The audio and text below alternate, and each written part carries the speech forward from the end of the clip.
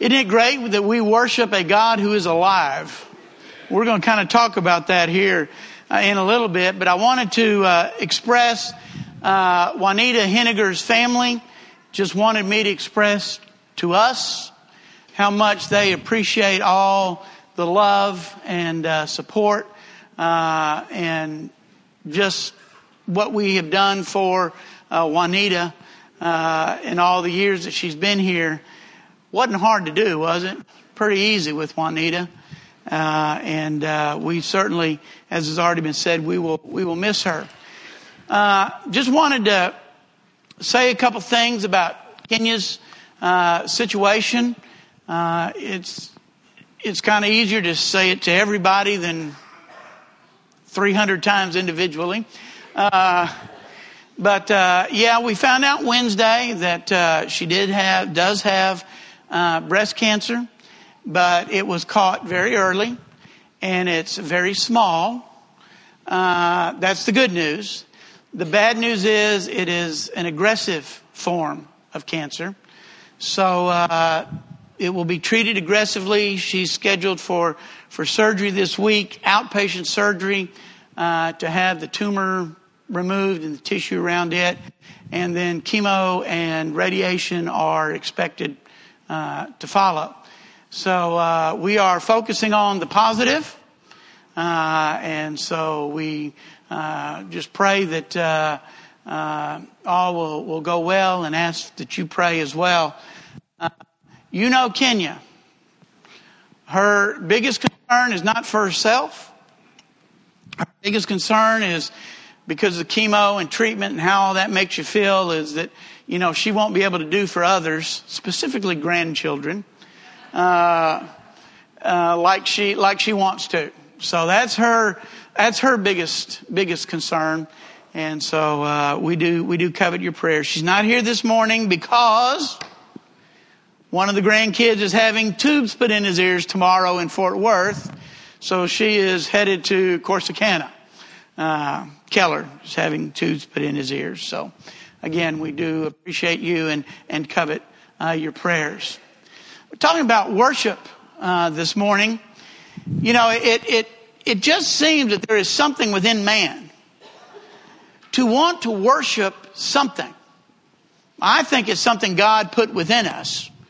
But anthropologists may say something else. But you go way back and you find tribes and different kinds of people who did not worship God as we know him, as he's revealed himself to us. But there was always seems to be this desire to worship something. And it was either maybe something in nature or something they created themselves, which makes no sense to me. But that seems to be what was there, whether it was the sun or the moon or the stars or whatever. The whole idea that there seems to be something within man that causes him to want to worship. Now, we as Christians, we get that. Just like we sang about, our God, he is alive. We worship a living God. We worship a Savior who has risen from the dead. We don't worship a tomb. We don't worship a gravesite. We don't worship something. We worship a living being. And there are lots of ideas about how to worship and why to worship and different things like that. And we're going to talk a little bit about that this morning. But within the scripture this morning, I want to look at three types of worship that we see from scripture this morning. And the first one is what we would call, or what Jesus himself called, vain worship. In Matthew chapter 15 and beginning in verse 7, Jesus is speaking to the Pharisees. And he says, "You hypocrites, Isaiah was right when he prophesied about you." And here's the prophecy out of Isaiah. "These people honor me with their lips, but their hearts are far from me. They worship me in vain. Their teachings are but rules taught by men." Now, when we think about worshiping in vain, the first thing we kind of need to do, right, is kind of define what vain means. What does it mean when you worship something in vain? Or just the word itself? And, I could have gone to the dictionary and done all that, but, I'm just going to give you, instead of Webster's definition, I'm going to give you Gibster's definition. Here's the definition of vain. It don't do no good. All right? It's all for nothing. Pointless. Useless.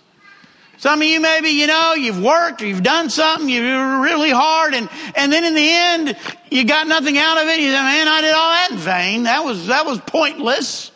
That was worthless. That's what it means.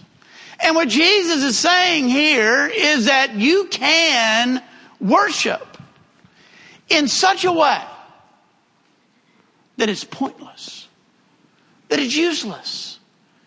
And there is a part of us, I think, that kind of cringes at that a little bit. There's a part of us, at least me, that kind of says, not really, but kind of says, well, God, you ought to be happy with whatever worship I give you. You ought to be thankful. You ought to be happy that I'm even worshiping you. So why are you getting so caught up in the different things around this worship? Why would my worship ever be in vain? Jesus says that the honor of the lips was there, but not of their heart. You see, there has to be some congruity. Is that a word? It's going to work. It is. I know incongruity, but you kind of got to match up what's coming out of your mouth and what's in your heart. Your public verbal worship to God has got to be backed up by your everyday life. You see, if your everyday life is not backing up your public worship, then your public worship is in vain. It's useless. It's pointless. That seems a little harsh, doesn't it? But isn't that exactly what Jesus said? In fact, he quotes out of Isaiah chapter 29, but we can go all the way back to Isaiah chapter 1 and verse 10, and you know these scriptures because I like these scriptures. I've read them several times to you, so you probably know them by heart. But beginning in Isaiah chapter 1 and verse 10, he says, "Hear the word of the Lord, you rulers of Sodom." Well, isn't it interesting that Isaiah is writing to Sodom that was destroyed so many years ago? Some of you know where I'm going with this. He ain't writing to Sodom. He's writing to the Israelites. But he's comparing them to Sodom. Lots of things God can compare me to. Not Sodom. Not one of the ones I want to be compared to. Listen or hear the word of the Lord, you rulers of Sodom. Listen to the law of our God, you people of Gomorrah. The multitude of your sacrifices, what are they to me, says the Lord? I have more than enough of burnt offerings, of rams, of the fat of fattened calves. I have no pleasure in the blood of bulls and lambs and goats. When you come to appear before me, who has asked this of you, this trampling of my courts? Stop bringing meaningless offerings. Could we substitute the word vain in there? Stop bringing me vain, meaningless, worthless offerings. Your incense is detestable to me. Your new moons and Sabbaths and convocations, I cannot bear your evil assemblies. Your festivals and your appointed feasts, my soul hates. You think this is kind of serious to God? They have become a burden to me. I am weary of bearing them. Wow. God is saying, all this worship you are giving to me makes me sick. I'm tired of it. I am weary of all your worship. When you spread out your hands in prayer, I will hide my eyes from you. Even if you offer many prayers, I will not listen. Here's why. Your hands are full of blood. Wash and make yourselves clean. Take your evil deeds out of my sight. Stop doing wrong. Learn to do right. Seek justice. Encourage the oppressed. Defend the cause of the fatherless. Plead the case of the widow. Come now, let us reason together, says the Lord. Though your sins be as scarlet, they will be white as snow. In other words, get your lives right. Do what I want you to do. Treat people right.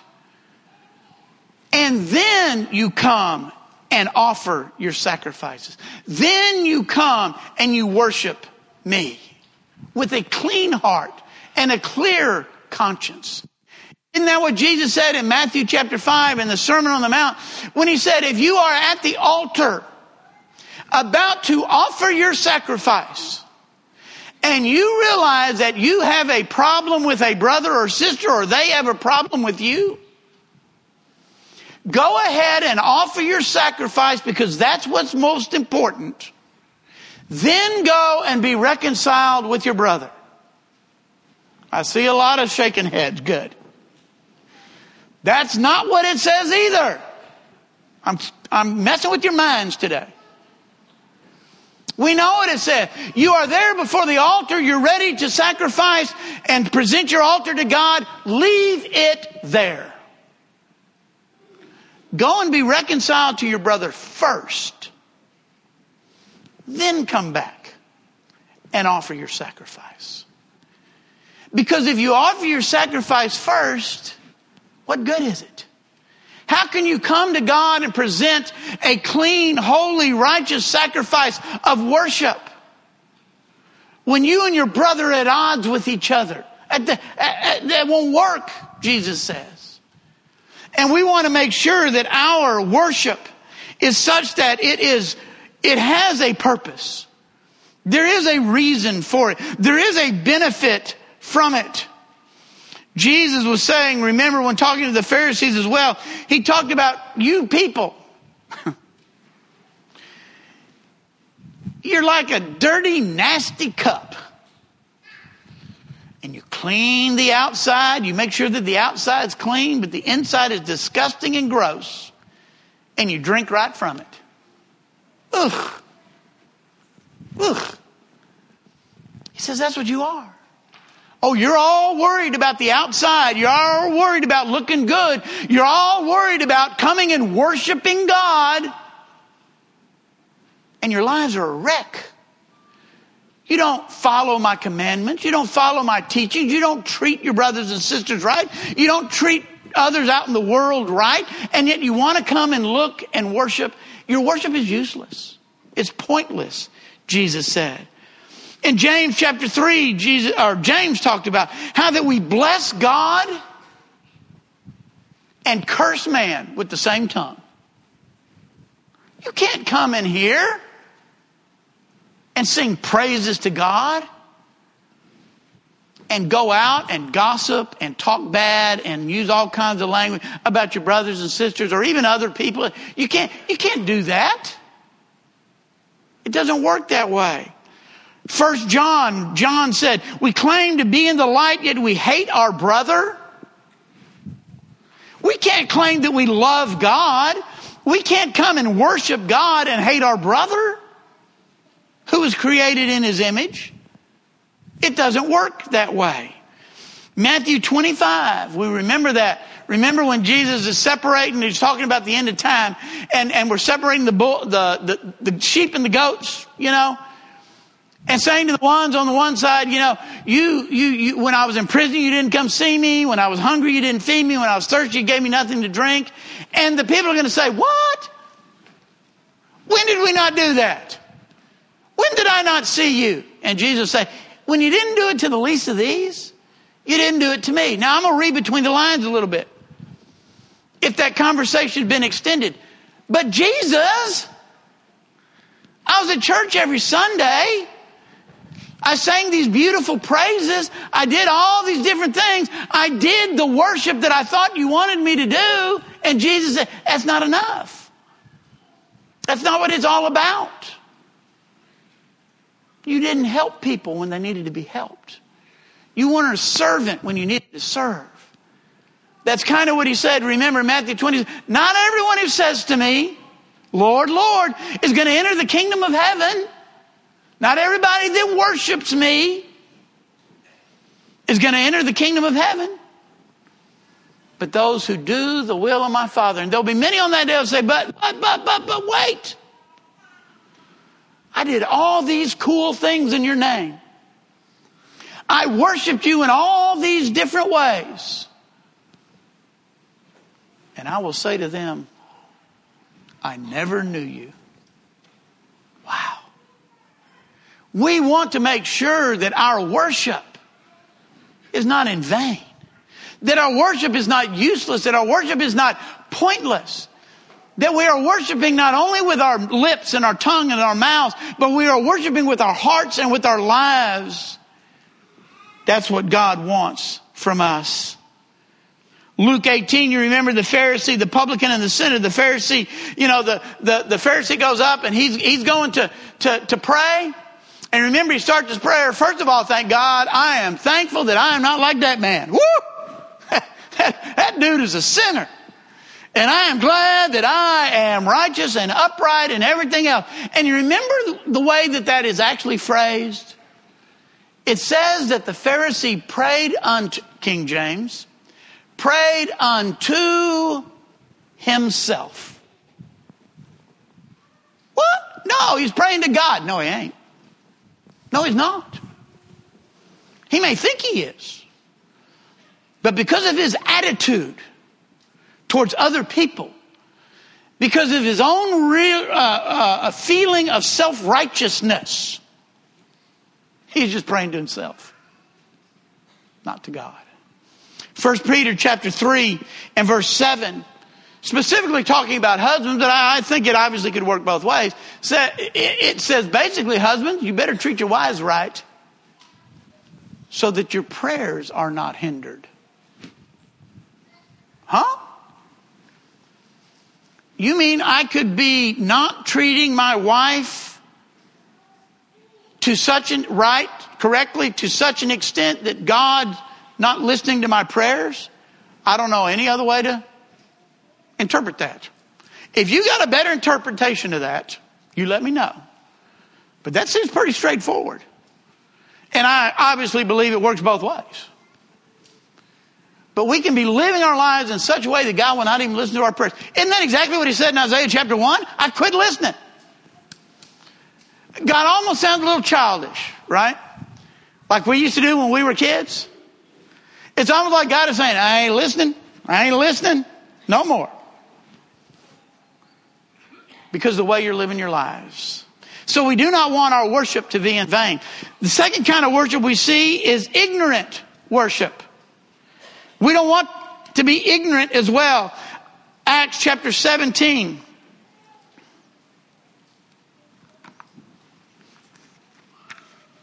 Beginning verse 16. While Paul was waiting for them, his friends who had gone on in Athens, he was greatly distressed to see that the city was full of idols. So he reasoned in the synagogue with the Jews and the God-fearing Greeks, as well as those in the marketplace, day by day. With those who happened to be there, a group of Epicurean and Stoic philosophers began to dispute with him. Some of them asked, what is this babbler trying to say? Others remarked, he seems to be advocating foreign gods. They said this because Paul was preaching the good news about Jesus and the resurrection. They took him and brought him to the meeting of the Areopagus, where they said to him, may we know what this new teaching is that you are presenting?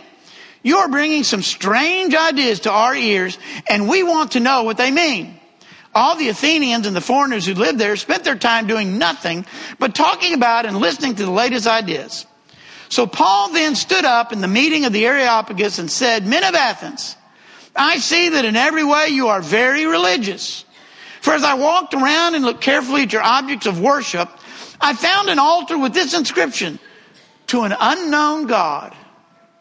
Now what you worship as something unknown, I am going to proclaim to you. The God who made the world and everything in it is the Lord of heaven and earth, and does not live in temples made by hands. He is not served by human hands, and if he needs anything because he himself gives, as if he needed anything, because he himself gives all men life and breath and everything else. From one man he made every nation of men, and that they should inhabit the whole earth. And he determined the times for them and the exact places where they should live. God did this so that men would seek him and perhaps reach out for him and find him, though he is not far from each one of us. For in him we live and move and have our being. And so some of your own offspring, and poets said, we are of his offspring. Paul said that the Athenians were a very religious group. And we know, we've studied about Roman and Greek mythology, and we understand, that there was a god or goddess for everything. But the Athenians, they were, and we know from that mythology that the worst thing you could do was offend a god. You didn't want to offend Poseidon, or he was going to capsize your boat. You didn't want to offend, well, that's as far as I can go. I'm not any good with them gods and everything, but you get the point. And so the Athenians were so worried about offending a god that in their hall of gods, they had an inscription and a monument, an idol to an unknown God. Just in case we missed one. Now I see where they're coming from. But really? If I'm the God they've left out, and they make a monument to an unknown God, going to be any less, what's the word I'm looking for? Yeah, offensive, thank you. That's the word I was looking for. Is that going to be any less offensive? I'd rather they just didn't know about me than call me the unknown God. But anyway, they did that. And Paul says, let me tell you about the God. You've got all of these gods. You know all about Hermes and Apollos and all them other gods. You know all about them. Let me tell you about the one you say you don't know anything about. By the way, he's the only one that matters. He's the only one that's real. And he goes in and begins to say he is the God who created everything. He's the God who gives us life. He's the guy that gives us purpose. He's the God that gives us purpose. And he tries to let them know that the God they were worshiping ignorantly is the only God there is. And we may think to ourselves, well, we're here. We believe in God. We're not going to worship God ignorantly. But I think we could. I think we could worship him ignorantly by not really understanding him. You see, there's a lot of confusion out there about God. About, does he love us? Or is he waiting to get revenge on us? Does he work this way or does he work that way? And we study and we learn about God. And we come to know him better. I hope that all of us know more about God and are closer to God today than we were a year ago. Maybe even a day ago. I hope that no matter where we are in our lives, me included, that a year from now, I will know God better. I will appreciate God more for what he has done in my life. 2 weeks ago, we were looking at that verse in Acts chapter 1 and verse 8, where Jesus says, you will be my witnesses. And we talked about witnessing. We talked about one of the characteristics of witnessing is you have to have seen something. We can worship God ignorantly if we've never really felt anything for us in our lives. We never really experienced him in our lives. We can worship him, but we really don't know who we're worshiping or why we're worshiping. So we don't want to worship vainly. We don't want to worship ignorantly. But how we do want to worship is we want to worship in spirit and in truth. You remember in John chapter 4, in fact, we're going to talk about that tonight. Come on back. We're going to talk about the Samaritan woman. But as Jesus is talking to the Samaritan woman, she brings up a question. We'll talk more about why she brings it up tonight. But she basically says, you know, you Jews say you have to worship in Jerusalem, and our fathers say we worship on this mountain. Where do we worship? And Jesus said, believe me, verse 21, a time is coming when you will worship the Father neither on this mountain or in Jerusalem. You Samaritans worship what you do not know. Their worship was a little ignorant, Jesus said. The Jews worship what we do know, for salvation is from the Jews, meaning it starts there. Yet a time is coming and has now come when the true worshipers will worship the Father in spirit and truth. For they are the kind of worshipers the Father seeks. God is spirit, and his worshipers must worship in spirit and in truth.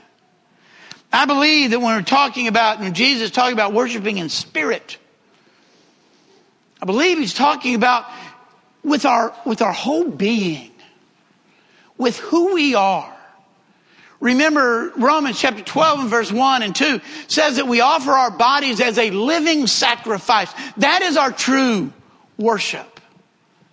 Over in 1 Peter chapter 3, it talks about how that we are being built into a spiritual house, offering spiritual sacrifices. Jesus is saying, what Jesus is saying is, the kind of worshipers God wants are not the kind who simply worship on the outside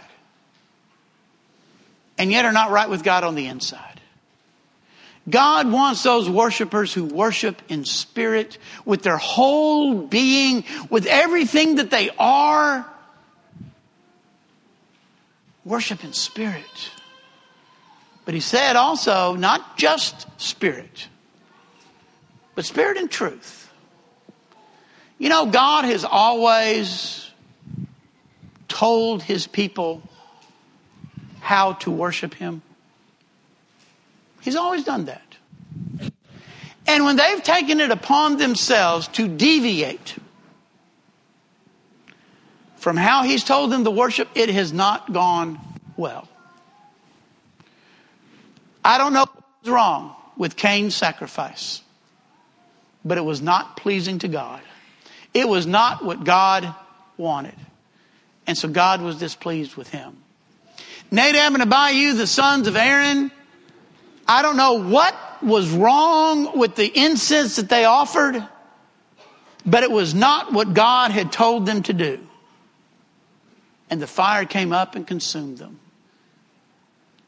King Saul saw that it was taking the prophet a little too long, and he was worried that all the army was going to run away. So he offered the sacrifice himself, even though he wasn't a priest. And the kingdom was taken from his hand because of that. Go all the way to the making of the golden calf in the desert. I always think this is an important, to me, I don't know, maybe not to you, but to me it's an important distinction. You remember Moses up on the mountain getting the commandments, and he's taking a little bit too long. And so all the people come to Aaron and say, look, he's taking too long. Make us a god. And so he tells them to give him all his gold and everything, you know, like that. And according to him, he threw it in the fire and out jumped a calf, And so they're worshiping it. But notice this is the important part to me. The night before, after the golden calf is made, he says, go prepare yourselves, because tomorrow we will have a festival to the Lord. You see what Aaron was saying? Yeah, we're going to worship this calf. We've made this calf, but we are doing it in the name of the Lord. How'd that work out?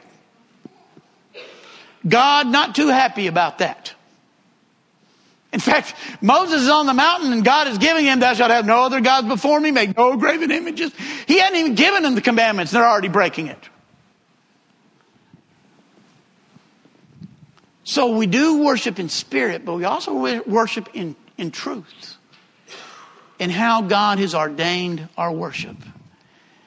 So as we looked at worship this morning, We want to make sure that our worship is not in vain, that our lives are congruent with our worship. Otherwise, we're just babbling. We're just making noise. We want to make sure that our worship is not ignorant, that we have a relationship with God as we worship Him, and that we worship in spirit and truth. If there's some way we can help or encourage you this morning, we invite you to come now as we stand. We hope by listening to this lesson, you have found a better understanding of the Bible, and through that better understanding, find a closer relationship with God and His Son, Jesus Christ, our living Savior. If you have any questions or desire more information, please feel free to contact us here at the Dangerfield, Texas Church of Christ. You can find us at dfield.org. That's DFIELDCOC.org. Or you can email at dfieldcoc779@aol.com. Or you can call us at 903-645-2896. If you are local to the Dangerfield area, we would love an opportunity to meet you and encourage you in person at 818 West W.M. Watson Boulevard, Dangerfield, Texas, 75638. Our meeting times are Sunday mornings at 9:30 a.m. for Bible class and 10:30 a.m. for worship service, Sunday evening at 6 p.m. for worship service, and Wednesday evening at 6:30 p.m. for our midweek Bible class. Grace and peace be with you always.